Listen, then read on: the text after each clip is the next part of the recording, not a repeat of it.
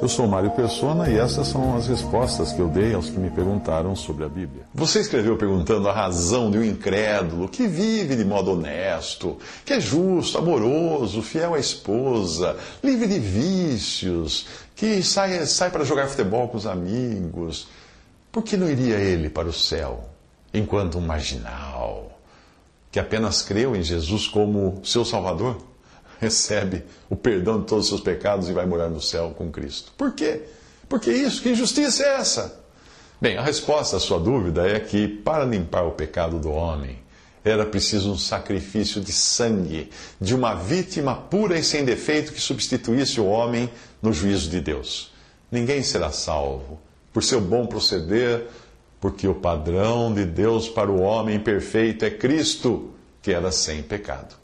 Eu e você nascemos pecadores, portanto nós já começamos a nossa vida com o pé esquerdo se tentássemos imitar a Cristo. Nós precisamos de um Salvador. Veja o que Deus diz do homem no seu estado natural, seja ele um Bin Laden ou uma Madre Teresa de Calcutá. Deus diz assim: não há um justo, nenhum sequer, e isso inclui a mim e a você. Não há ninguém que entenda, não há ninguém que busque a Deus. Todos se extraviaram, juntamente se fizeram inúteis. Não há quem faça o bem, não há nenhum só. A sua garganta é um sepulcro aberto, com as suas línguas tratam enganosamente. Peçonha de áspides está debaixo de seus lábios, cuja boca está cheia de maldição e amargura. Os seus pés são ligeiros para derramar sangue.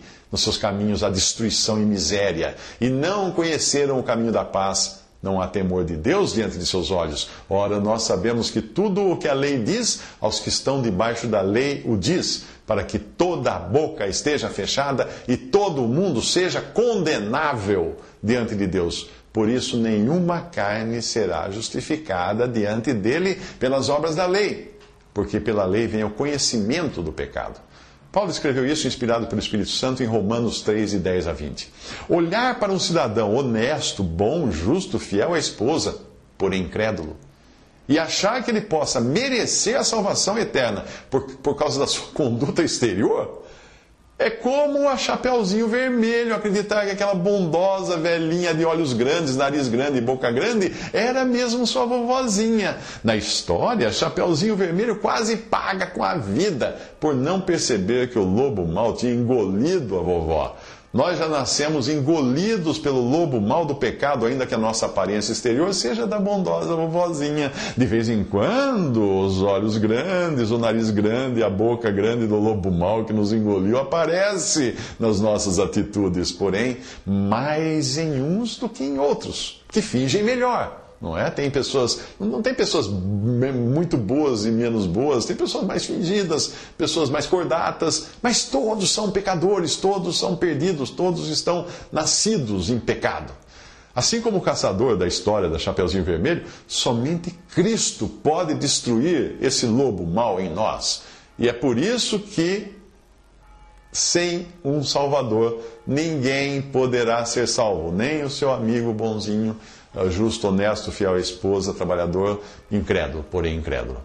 Talvez você fique confuso, porque você vê na TV pregadores de quem você não compraria um carro usado, de tão picaretas que são, ou então pessoas que se dizem crentes e são desonestas, implacáveis, invejosas, piores até do que muitos marginais. Não se engane, porque Jesus previu que muitos diriam Senhor, Senhor, só da boca para fora. Onde está a diferença, então? Uma pessoa que, pela ação do Espírito Santo, ao lhe aplicar a palavra de Deus, recebe vida para sentir o peso de seus pecados e crer em Cristo como Salvador, recebe, então, o selo do Espírito Santo para habitar nela. Desse ponto em diante, ela já está salva e nunca, nunca, nunca, nunca irá para a perdição, como as demais pessoas. Em João 10:28, Jesus prometeu: eu dou-lhes a vida eterna, nunca hão de perecer, ninguém as arrebatará da minha mão. Repare que é Jesus quem dá a vida eterna, não é a pessoa quem conquista a vida eterna, como se fosse uma recompensa por bom comportamento, não. Os que acham que possuem um bom comportamento nunca irão crer em Cristo, porque ao se considerarem bonzinhos assim, planejam salvar a si mesmos pelo seu bom comportamento. Não precisam de um Salvador. Diga para um religioso Digam para o religioso fariseu que a sua religião, a sua fidelidade, a sua caridade, etc., até o seu conhecimento da Bíblia, não poderão salvá-lo e você verá os olhos do lobo mau nele ficarem injetados de ódio. Você mexeu no ego, você mexeu naquele ego inflado, porque ele se considera a última bolacha do pacote em termos de bondade, quando ele se compara com os vis pecadores ao seu redor. Se eu precisasse desenhar esse comportamento, eu emprestaria o desenho que Jesus já fez lá em Lucas, capítulo 18. 2 homens subiram ao templo para orar. Um fariseu, o outro publicano. O fariseu, estando de pé, orava consigo desta maneira: ó Deus, graças te dou, porque não sou como os demais homens, roubadores, injustos e adúlteros, e nem ainda como este publicano. Jejuo 2 vezes na semana, dou os dízimos de tudo quanto possui.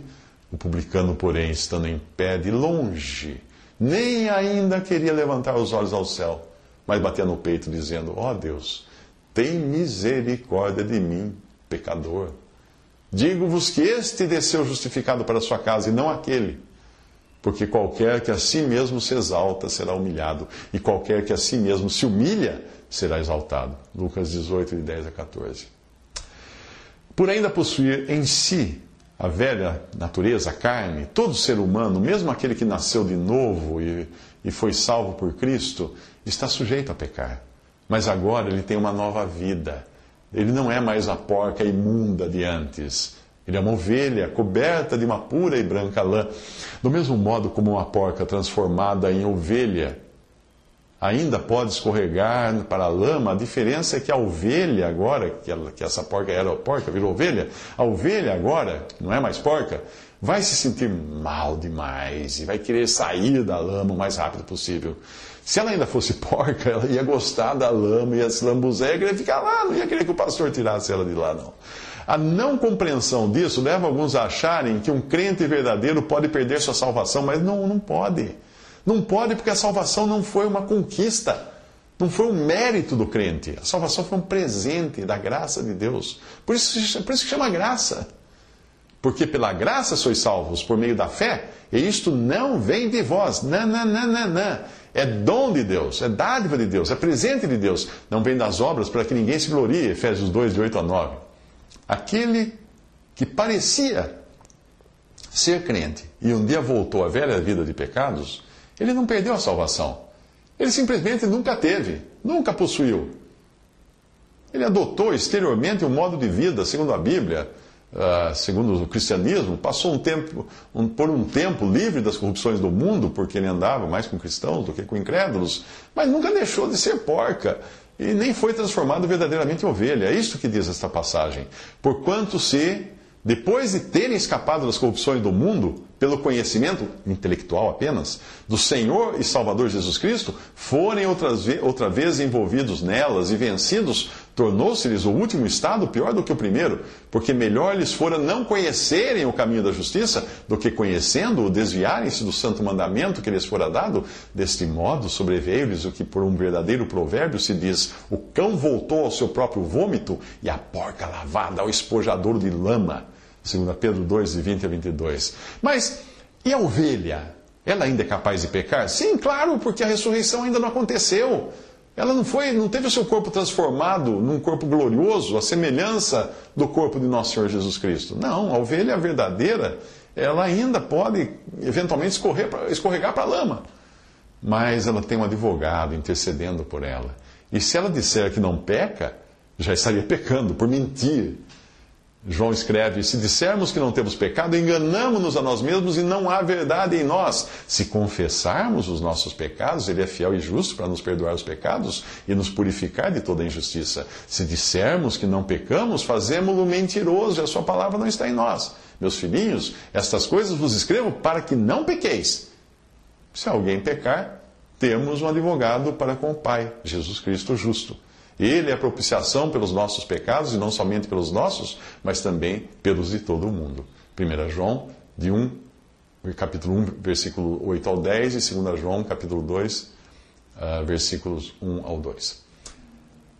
Muitos dizem ter crido em Jesus porque se filiaram a alguma igreja. passaram a andar com uma Bíblia no sovaco, a se vestir de moda evangélica, mas na verdade nunca nasceram de novo. Pergunte a alguém assim, se ele morrer naquela hora, para onde ele vai? Provavelmente ele dirá que não sabe, que não tem certeza da vida eterna. Ou se ele for hipócrita, como os fariseus, ele dirá que procura fazer o melhor que pode, que não tem vícios, que persevera, que ajuda os pobres, dá o dízimo, faz ofertas, prega o evangelho. O verdadeiro crente é aquele que um dia se reconheceu tão perdido, tão perdido, tão perdido, que entendeu não ter em si mesmo qualquer recurso para se salvar. Então ele ouve o evangelho, crê em Deus, que enviou a Cristo para morrer, tem a vida eterna, não entrará em condenação, mas passou da morte para a vida. Isso tudo está em João 5,24, leia lá. Então, quando você vê essas pessoas que se dizem cristãs praticarem barbaridades, não é porque perderam a salvação, mas porque nunca tiveram. Um crente genuíno que eventualmente cai em pecado pode perder a comunhão com o Pai, mas nunca a salvação. Jamais deixará de ser filho de Deus nascido do alto. Deus pode até tirar sua vida neste mundo, se ele insistir em andar errado, mas ainda assim será salvo. O homem de 1 Coríntios 5 dormia com a madrasta, algo que Paulo diz que não era aceito nem entre os pagãos incrédulos. E se ele não se arrependesse, seria entregue a Satanás para ser morto, como Jó foi entregue a Satanás para sofrer. Porém, no final, ele seria salvo, por já estar salvo desde o momento em que se converteu. Ao contrário dos que não conhecem a graça e acham que isso é como uma licença para pecar, saiba que Deus pode até permitir a sua morte, a morte desse, para ele não se envolver em problemas mais sérios e atrapalhar o testemunho de Deus na terra. Veja a passagem que eu mencionei. Paulo escreve: geralmente se ouve que há entre vós fornicação, e fornicação tal que nem há entre os gentios, nem ainda entre os gentios se nomeia, como é haver alguém que abuse da mulher de seu pai. Estais ensoberbecidos, e nem ao menos vos entristecestes por não ter sido tirado dentre vós a quem cometeu tal ação? Eu, na verdade, ainda que ausente no corpo, mas presente no espírito, já determinei, como se estivesse presente, que o que tal ato praticou, em nome de nosso Senhor Jesus Cristo, juntos vós e o meu espírito, pelo poder de nosso Senhor Jesus Cristo, seja entregue a Satanás para a destruição da carne, para que o espírito seja salvo no dia do Senhor Jesus. 1 Coríntios 5, de 1 a 5. Se você acha que alguém que vive de modo honesto, justo, amoroso, fiel à esposa, livre de vícios, tem o direito de ser salvo pelo seu modo de vida, e o marginal não, que creu em Cristo não tem direito, eu temo dizer que a religião em que você acredita não é diferente do islamismo e de muitas outras religiões que ensinam salvação por boas obras. Os muçulmanos também acreditam que uma pessoa que viva de forma honesta, correta, herdará o paraíso, porque eles negam a divindade de Cristo, a salvação pela fé, a graça de Deus e o valor do sangue de Jesus para purificar os pecados. Então a você, eu só posso dizer que precisa realmente se converter a Cristo e aceitar a graça que Cristo oferece por ter consumado ou terminado a obra da salvação na cruz. Visite respondi.com.br. Visite 3minutos.net.